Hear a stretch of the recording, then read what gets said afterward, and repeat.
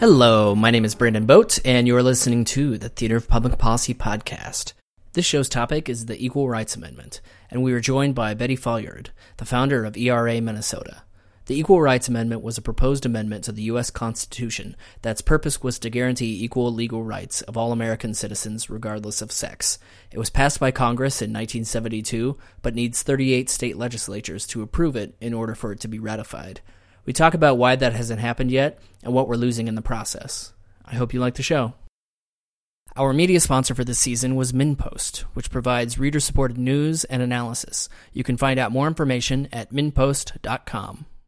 Okay, so there's a lot to talk about, and we were talking a little before the show, and there's a lot of recent news, but I want to make sure that everybody's sort of on the same page before we jump into the super current events, which is, okay, so you're at like a dinner party, or you're at a cocktail party, and somebody wanders up, like, oh, hey, what do you do? And you're like, oh, I work for ERA Minnesota, and somebody's like, ERA? What's that? Yeah. What is that about? And a laundry detergent? Yeah, what? Yeah. What's give me your runs average? What? Yeah, exactly. Yeah, I get that. Yeah. So what do you say once you dispel the laundry detergent notion? Yeah. So actually, that laundry detergent in 1972 or 72 was created at the same time that the Equal Rights Amendment passed originally through the U.S. House and the U.S. Senate and was sent out to be ratified by the states. And, you know, it was given an arbitrary deadline. And I say arbitrary because there's nothing in the Constitution that says that you can put a deadline on a constitutional amendment. And so we talk about how it had 10 years to pass. Only 2 constitutional amendments up until that time were ever given a deadline, and one of them was women's rights. I mean, that makes sense. I mean, come on. And I want to dig into that because there's even been some news now about the deadline and whatnot. But just like again, let's say somebody just wandered in here. They thought that they were waiting for a bowling lane right now, right. And they're like, wait, what is the ERA? Yes. How do you sort of give the definition? Easy. The Equal Rights Amendment is 24 simple words. Equality of rights under the law shall not be denied or abridged by the United States or by any state on account of sex. That's it. It's 24 words. What does it do? It prohibits discrimination on the basis of sex or gender in our Constitution. The Constitution is the supreme law of the land, and it governs all of the courts. And we need to have those protections to protect our citizens against violence, sexual violence, pregnancy discrimination, pay inequity, and laws that unjustly impact LGBTQ and non-binary individuals, men, everybody. And so when somebody says, okay, that sounds good, what... And then they're like, but what would actually be different if we had if we were to pass the ERA? Like, can you give us some like how would people's lives be different on a day-to-day basis or a year-to-year basis? First of all, it would add women to the Constitution. And I mean, you know, seriously, we were intentionally left out from the inception of this country, and that is the fundamental problem behind all of this. So you know, you can go all the way back to Jane Addams, when John Adams was going off to write the Constitution, and she said, "Don't forget the ladies." Yeah, remember the women. Remember the ladies. Yeah. And then you look further forward, and you look at some of the amendments and how we should have been added by the 14th, 15th, by the 15th Amendment. And we're intentionally left out at that time. We're still not given the same protections as white men in this society, and so it impacts the courts mainly.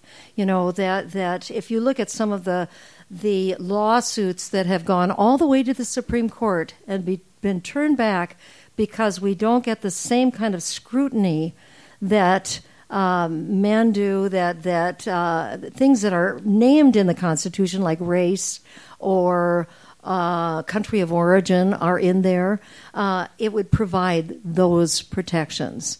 Like, can you give us an example of like a kind of maybe one of those cases that's gotten turned back? Or well, one of the most egregious ones, I think, was a case of a woman who got a restraining order from her, against her husband because he was violent. She had 4 kids, and she got that restraining order, but the police would not kind of honor it, and then she came home one day and her 3 daughters were gone, and she knew that her husband had taken them, and she went to the police and she knocked on the door, and they just wouldn't help her. They wouldn't help her, and she said, "He's going to kill him. He's going to kill them." And finally, he that night came to the police station where he knew she was and shot up the police station and was killed. And they walked to his truck and discovered the 3 babies dead in his truck.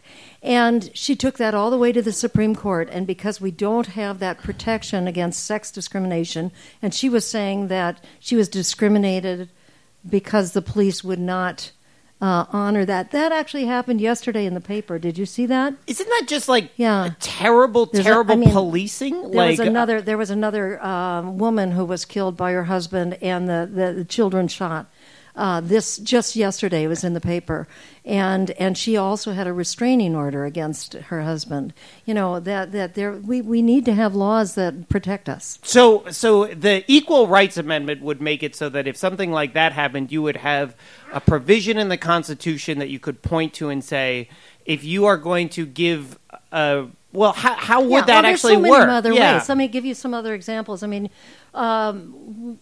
Only 3% of rapists will ever see a night in jail. So we talk about violence against women. It says 1 in 5 college students now today college women will experience sexual assault. Actually, there was just when I was in California 3 weeks ago, there was a study at Stanford University where I went to undergraduates, and it was 40%. They studied 10,000 students, and it was 40% of the women at Stanford had experienced sexual assault.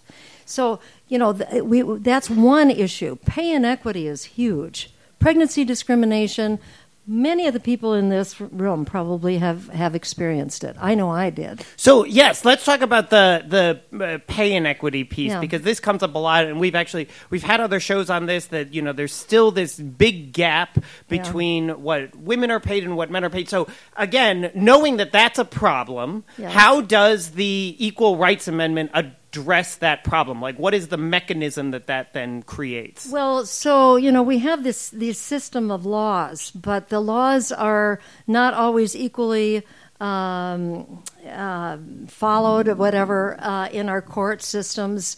And so today, it's about the difference of, for white women, it's, 82 cents on the dollar. It's much worse for African American women, Latina women, Native American women, much bigger inequities. Right. And so women would have the foundation of the Constitution when they went into a court of law to sue an employer. And that's the strongest. You'd get strict scrutiny. Right now we get what's called intermediate scrutiny in the laws. Because there are some laws, but the argument is they could be interpreted differently. And they're fickle. They're very fickle. Laws are fickle. They're fickle. Fickle. They come and go with the winds of politics. Yeah. And right now we're seeing this huge turn back. Who's noticed that? Right? Huge ratcheting back on our rights, whatever you just name it, and it's being attacked right now. And so it takes the politics out of it. And we were going to talk about politics because we have a lot to talk about. One more piece on this pay inequity piece, because I always think about is, so the pay inequity piece is important, but even to be able to sue, you have to know that you're getting paid less. So maybe this is somewhat tangential. Should everybody just be talking about how much money they get paid more? Yeah, the laws are changing in some respects on that. But yes, I personally think you ought to be able to talk with your coworker and find out if that person is making a lot more money than you for the same job. Yeah, and you should just ask them. Yeah, you should be able to. And there's all these gag orders that prevent you.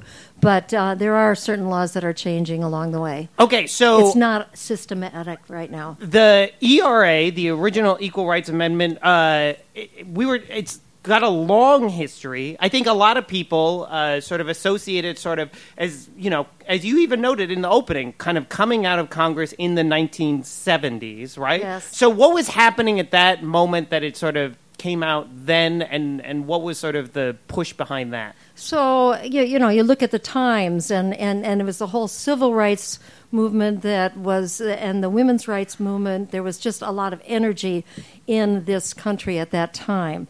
But the Equal Rights Amendment goes back to 1923. That's when Alice Paul, a Republican, and her colleagues wrote the Equal Rights Amendment, and it was first introduced by a Republican in 1942, I believe it was, in Congress. And it took until 1972 for it to pass through the U.S. House and Senate and to be sent out to be ratified by the states.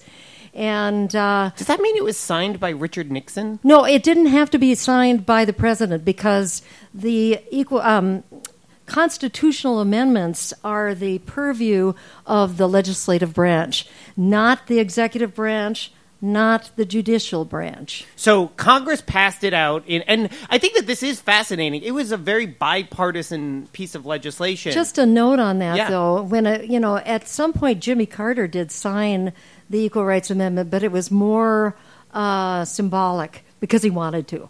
Yeah. That's good for Jimmy. But he didn't have to. And no, the current president would not have to. No. Okay, so it goes out, and then it goes to the states, and this is a little bit of a Schoolhouse Rock that you get it through the House and the Senate, and then it needs to be ratified by 2/3 of the states. Yeah.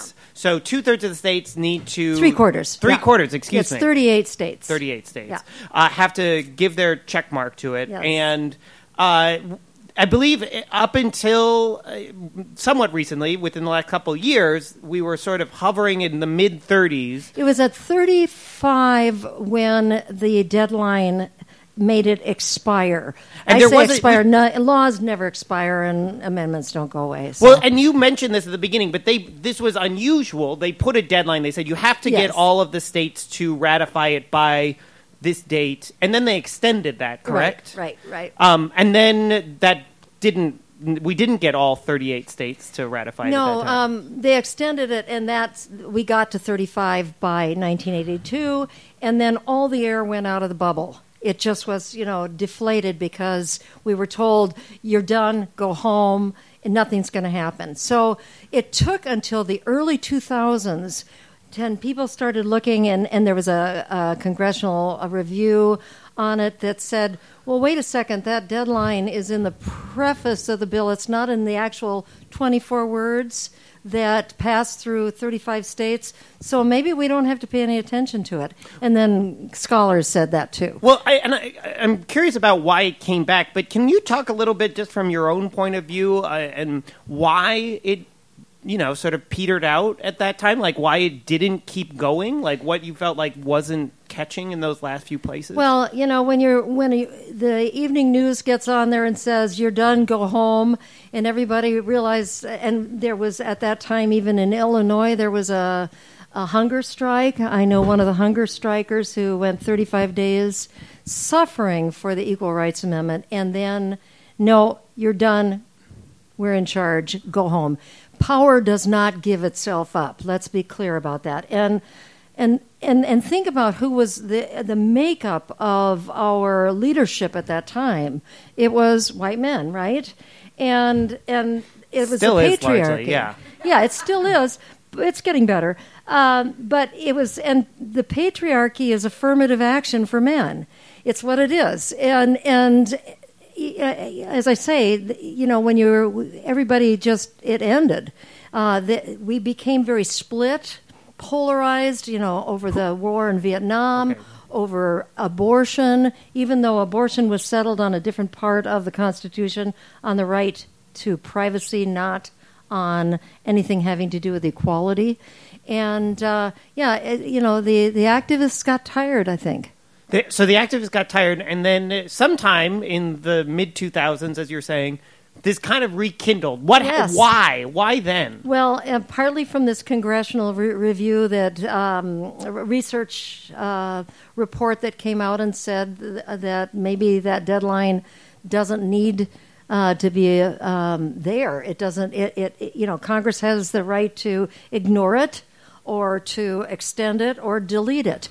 And so that's when the delete the deadline bill started happening. Well, just to push on this a little bit, it seems like the energy gets zapped out of it, and the activists are like, maybe a little deflated, and then all of a sudden there's a review of legislative language that suggests that a deadline might not actually be a deadline. Well, I can't wait now. So, and in the meantime, you've got states that were ratifying the Equal Rights Amendment. Right now, today, there's 26 states in the nation that have an Equal Rights Amendment in their state constitution, which indicates that there's nothing apocalyptic about the Equal Rights Amendment. By the way, I don't know. Most of them are over 40 years old, and California has had one for 140 years. And so, it wasn't that any work was no work was happening, but then suddenly in 2014, Oregon ratified their state constitution. In 2017, all of a sudden, Nevada became the first state in almost 40 years to ratify a federal constitution. They ratified their state. They ratified. That was, and all of a sudden, the top blew off. Oh, we're doing this thing. And then 2018, Illinois, the only industrialized northern state in the nation that had not ratified the Equal Rights Amendment, finally cut their ties with the Confederacy and ratified the Equal Rights Amendment. So now we are one state away. That was 36 and 37. We're one state away, and the big news, tidings of good joy, is that Virginia just changed its legislature from red to blue, and they just elected a Speaker of the House for the first time in 400 years, who's a woman. And they intend to be the 38th state in January 2020. Not only that, but the U.S. House, for the first time in 30 years, 36 years, the U.S. House Judiciary in April had a hearing on the Equal Rights Amendment. And last week, they passed the delete the deadline bill through the judiciary. So the House is saying, there was this bill that, again, is questionable whether it was legitimate or not to say that there's a deadline for this. The House seems on the verge of passing something that would say, we don't care about that deadline. It's parallel universes. We're working on the 38 states while we're working on Congress, because all of this is educational to the public, but also, that would take off the steam of that arbitrary deadline. It would just, get rid of it. So we have 219 co-sponsors on that. That's a majority of the House. That's how popular this is. It's hugely popular. So this is actually just an interesting constitutional question that I don't know that well, which is, Virginia passes, let's say ratifies it in January, and then 38 states did it. What happens? There's a piece of parchment in the Capitol somewhere that just all of a sudden this amendment appears upon. So the next step for that is that it goes to the Archivist of the United States. Oh, a popular guest on our show. Yes, of course. Yeah. Well, you can have him on. And the Archivist, we have a letter from the Archivist that says that once the 38th state ratifies, he will declare the Equal Rights Amendment ratified, and that he will not consider the deadline, and he will not consider the 5 states that rescinded their state's ratification after the fact. And the reason is because there's nothing in the Constitution that says that you can rescind after a ratification, and there's nothing in the Constitution that says that you can put a deadline on an an amendment. But I assume, though, because of where we live, that there will just be lots of lawsuits, right? Like that this will just be a field day for lawyers. And the good news is that that's what happened in 1920. Nobody has any memory of this, of course, but... Careful, sometimes I make a joke like that, and then there's somebody in the audience who's like, I do. I do. No, in 1920, when women finally got the right to vote, the first thing that happened were lawsuits. All these men, you can't do that. Women can't vote. And we won. And just as there were lawsuits then, there will be lawsuits now, and we will prevail because we're on the right side of history. We won't take no for an answer. We will prevail. But in addition to that, though, the lawsuits, they have lawyers, we have lawyers. That we have national lawyers and national law firms who are already drawing up our lawsuits to put out on the first day to prevent their lawsuits. So in theory, there will be these lawsuits, but by this time next year, we could live in a world where the Equal Rights Amendment was part of the U.S. Constitution. Almost. 2 years. Yeah, because there's a 2-year enactment from the time that it is ratified. There's 2 years. So get all your sex discrimination out of your system now, because yeah. That's right. Yeah. You got it. Great. Awful. Okay, 2 questions about the 2 big sort of questions I've been thinking about. So one, we were talking a little bit about the history of feminism before the show. Right. And you were making a point about that feminism has evolved over the years. No question. Yeah. The first wave of feminism was exclusive, and they particularly excluded women of color, African American women particularly. The second wave of feminism in the 60s, 70s, early 80s was exclusive. They excluded lesbians, and there was a big, big push back and forth on that. The third wave of feminism, and I call this the third wave, where we are still, because we haven't gotten there yet, is inclusive, and it is for all. That the way that the Equal Rights Amendment passed in Nevada and Illinois was A, bipartisan, and B, represented the concept that the Equal Rights Amendment stands for equality, period. That's what we're talking about. And so it's for everybody. If that had been the ethos in the 70s, do you think that we would have passed the ERA then? I don't think so, because I think the world... my father talked about this when I was telling him, and he was well into late 90s at this point, and we were going to vote, and it was on the marriage equality. It was on, the campaign to make marriage between a man and a woman. And I'm driving along, and I'm telling him about it, and I'm saying, and Dad, I'm going to vote no on that. I know you're going to do whatever you want to do. And he said, well, I'm going to vote no, too. The world has evolved, Betty. And I just went, yes, that was my dad. Okay, so one other question that comes up to me a lot, and it's been part of the conversation around this, and maybe some people might feel like this is tangential, but I think about this a lot. Are gender roles stupid? Are they stupid? Yeah. Oh, I don't know. I don't know if I can get too deep into gender roles. Please go nuts. Have more wine. Okay, all right. No, I think that so much of it has been a societal construct, and it was to it was to elevate some and to push others down. That sounds stupid to me. Yeah, it is. It is stupid. So gender roles are okay.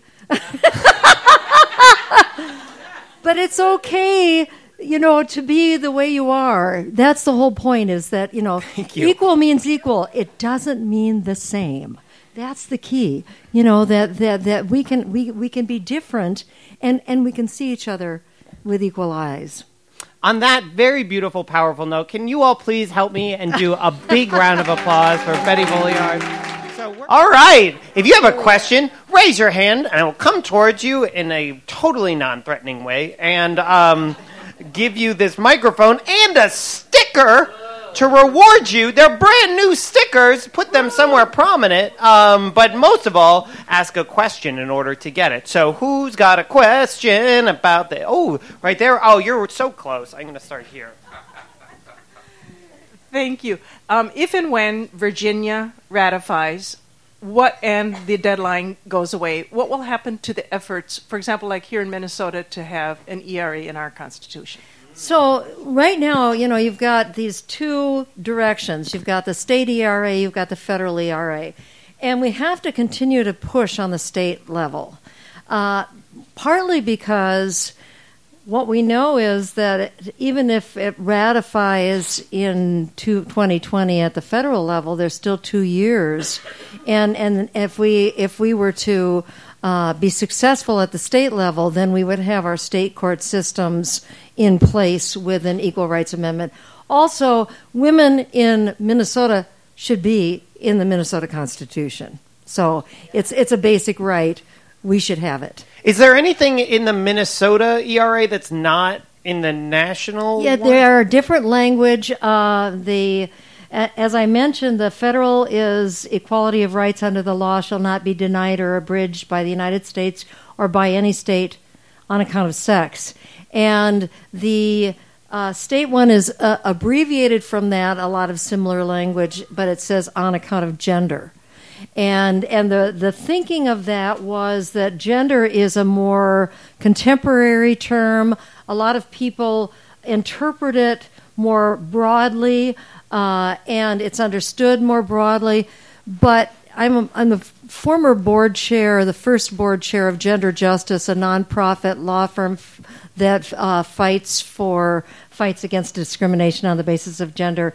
And one of the things that one of the co-founders said to me was that sex and gender can be used interchangeably in the law, and that's what we are working towards, so that we don't have to start over with an equal rights amendment from the beginning and change the language. And are there any legal things that would be important for having it in the Minnesota version that, even if we had it at a national level, or does the national amendment sort of supersede anything that would come up in the states? Well, I'm sure that without it, it would trip things up. That if you had it at the federal level, you didn't have it at the state level, and the court systems. I mean, we've got a judge in the room. We might be able to ask more. But the court system, the state courts use the state constitution. Am I correct? And the federal courts use the federal constitution. So if it was going before a state court and you didn't have a state ERA, you're not as protected without it. Fabulous. All right. Okay, one here, and then I know that there are some up there, but I'll go here first. Could you just explain the process? Once we pass it through the Minnesota Senate for the Minnesota ERA, it does not automatically become an amendment to the Minnesota Constitution. Right. It is, the language is a question that would go to before the voters for the state ERA. So if it passes in the state Senate. And let me just speak a moment about the state Senate. The state Senate, in Virginia last year, in the state of Virginia, in the legislature, they took a vote on the ERA. It was it was a procedural vote, but it was a vote. And the vote was 50-50, and there was one man standing in the way of the Equal Rights Amendment federally. In Minnesota, there's one man standing in the way of the Equal Rights Amendment, and his name is Paul Gazelka, and he is the majority leader of the Senate. This is a man who is the gatekeeper of all the bills that he determines will or will not go into the Senate. He would not speak to one person on the Equal Rights Amendment this year. He went to Oral Roberts University. He studied to be a pastor, an evangelical pastor, but God called him to be an insurance salesman. And so he went into the marketplace, and he discovered how important it was to proselytize in the marketplace. And so he wrote a book in 2005 called Marketplace Ministries. In that book, and this was this paragraph that I take out of there, I won't quote it, but was published in the Star Tribune in 2016. In that book, he talks in a paragraph about his pornography addiction. This is the one man standing in the way of the Equal Rights Amendment in the state of Minnesota. And so what we have to do, we fight this on two battlegrounds. We fight it in the legislatures, in the legislative branch, and we fight it in elections. And next year, with all of that pressure of the 100th anniversary of suffrage, all the attention that that's going to bring to the Equal Rights Amendment, it's going to be one of those poop or get off the can moments for the legislators. That is a way to put it. That was the best I could do. So can I just ask one piece about, because as the questioner noted, so assuming the Senate passed it, it would then go to Minnesota voters to decide whether they wanted to amend the Minnesota Constitution to add this. Right. It goes on the November ballot, and it would be a constitutional amendment like we've had in the past. I will just say I've had some people argue to me, especially because you even brought up like the marriage amendment, that we are more and more in a time where people are hesitant about wanting to change the Constitution, that is sort of a big decision, and like it's a thing that requires maybe more effort and more sort of like convincing. Yeah, 96 years of effort. Yeah, but here's the deal. But we've done it 27 times. It is a totally doable thing, and in Minnesota, I can't tell you the number, but it is a more difficult. It's a higher bar line. But 94% of Americans believe that people should be considered equal in America. Our biggest challenge is not can we pass a constitutional amendment. It is education, because we have to get to the maximum amount of people and have this conversation. And that's why I'm deputizing all of you to go out there. We have to be the catalyst. We have to be the spark that ignites transformative change in this country. And it's on us, just like the marriage amendment. Good. Okay, I have a lot of other questions. I know. Raise your hand again so that because I not necessarily remember. Now you're shrugging. What? Does somebody have a question or just wants a sticker, and so they'll come up with a question for it? Yeah. Okay, thank you. Yeah, she wants a sticker. When you talk about passing, about the voters passing it, could you talk a little bit about the sorts of fears that lead people not to want to vote for it, particularly that lead women not to want to vote for it? Not to want to vote for it. Well, there are women in America who do what their husbands say, and they vote as their husbands tell them. I remember I was calling last year, and this lovely immigrant woman on the other end of the line, and I'm asking her to vote for so-and-so, and she says, just a minute, and she calls to her husband and says, who are we voting for? And he said, Trump! And I said, okay, I'm not going to get there. But, so that's one issue. There's so many scare tactics.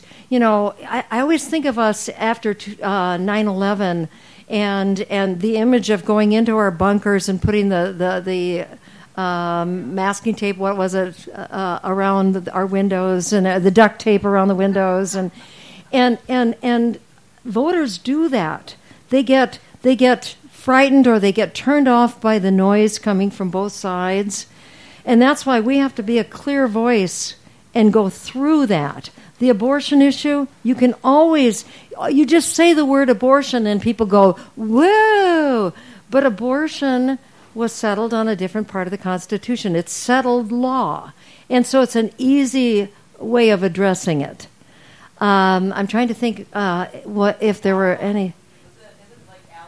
Alimony, the questioner is alimony, asking? And alimony is even. So the question... Alimony is even now. Well, the argument that I've read at least would be that if the Equal Rights Amendment were in, that you would change dramatically potentially how alimony works, because you wouldn't sort of have a standard that's like, well, the man makes more money and so he has to pay the woman back for this. I saw that on Facebook. A guy was always a reputable source raging about that just today, and I looked at his website, and all I can say is he is the far right, and so it's an argument that's used. It just isn't true. It just isn't true that alimony now in this day and age is, okay, if the woman makes more than the man, there's going to be an adjustment. If the man makes more than a woman, there's going to be an adjustment. And it's to come out with a balance. Are there... I do want to push on this, because, I mean, I appreciate that there are a lot of people who, are, for lack of a better term, easy to pick on, like, in terms of, like, their opposition to this. But, I mean, this has been something we've been arguing over for 40 to 100 years. There must be I'm just saying there must be arguments to this that you feel like, well, I at least understand why people feel that way, and reasonable minds can disagree about this. One of the more unreasonable things was Republican women legislators getting up on the House floor and saying that, getting angry because their mother was against it and they're against it, no reason, or saying that women are already equal, or the argument that women are superior to men, so why do we need it? We get that. We hear that. But what I see when I see a Republican woman getting up on the House floor and screaming against the Equal Rights Amendment because we don't need it and we already have it, etc. What I see is a woman who has already made it to the top and she's pulling the ladder up behind her. That's what I see. Okay, yes, right here. I have some friends and they're Republican friends, and they said that then the men can go into the girls' bathrooms, and the men can play women's sports, and girls play boys' sports, and that everything is going to be all mixed up, and women will be the worst off. Yeah, the bathroom issue. Woohoo! And here's the deal. The bathroom issue was used back in the 70s and the early 80s as a big problem. And we now have unisex bathrooms without the Equal Rights Amendment.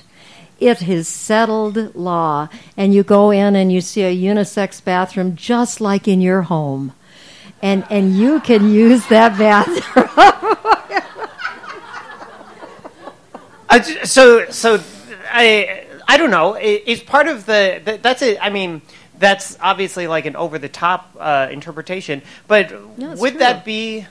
I don't know, that goes back to that gender role question I guess I was asking before. Would we be better off if we sort of just let go of some of these notions of gender? Would I prefer on an airline going into an airline bathroom that was a women's bathroom? You know what? I would, because I don't like the pee on the seats. But it's unisex bathrooms in airplanes, and you can decide to go to the bathroom or not. Back to gender roles. The fact is that the world is evolving. The world is changing. Not as fast as some of us would like it to, but men are staying at home and caring for the children. And I bet there are people, I know there are people in this room who have family members, because we do, who, the man stays at home and the woman has the job and the man's raising the children. that they're changing. Are they? Do I think that men and women are the same? No, I don't think men and women are the same. I think that it's a spectrum. It's a whole spectrum of sexuality. And we have to recognize and appreciate all of the different aspects of this spectrum. So this is maybe putting the cart ahead of the horse, because I think this should have been done 40 years ago. But let's say, for example, Virginia approves and ratifies it, and we have hit this magic number of 38, and the Senate and the House 40 years ago put it out to the states.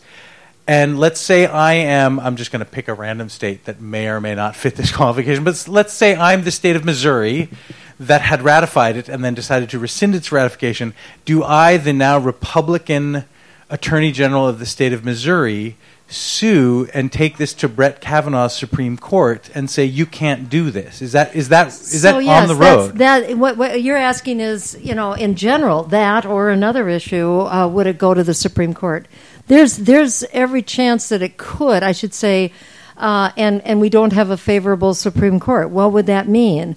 That would mean if the Supreme Court turned it back, and again, that's questionable because the legislative branch is the only branch that has control over constitutional amendments. But let's just say, they said, well, we're doing this thing. We're, the Supreme Court. And what that would mean is that we would have to go back and pass it state by state. However, at that point, we already have 38 states that have ratified, and I think those state legislators within, the next few months would ratify it. Even the ones that had rescinded their ratification? Yeah, because that was a previous legislator. Again, and I'll get real specific on this. In the 14th Amendment, after it passed giving African American men rights in America, there were 2 states that rescinded their ratification. And it went all the way to the Supreme Court, and the Supreme Court turned them back, saying that a state cannot unratify after the fact. And it's not in the Constitution either. But so there's precedent. Some would say there's super precedent on that. I don't know if I've got that right, but there's precedent for the Supreme Court to just decide, okay, we're not going to touch this because 161 million women would be affected, and because there's precedent. So, last question. You noted earlier you're deputizing everyone here. You want everybody to go out and do things. So, somebody was saying to me before the show, most of the folks who probably came out tonight probably are largely on board with this or whatnot. Yeah. So, they're going to go out. They're inspired by what you've said. What is it that they do to maybe reach those folks who don't even just aren't even thinking about this, haven't thought about it one way or another? Yeah. What is the sort of thing that they should do? I say it starts at Thanksgiving dinner, right? Starts at Thanksgiving dinner, and then you go to eramn.org and you sign up and you plug in and find out how you can be most effective in getting to the people who are making the decisions so that we can change the culture of this state and this nation. On that note, please, a big round of applause. Betty Folliard, everybody. Yay!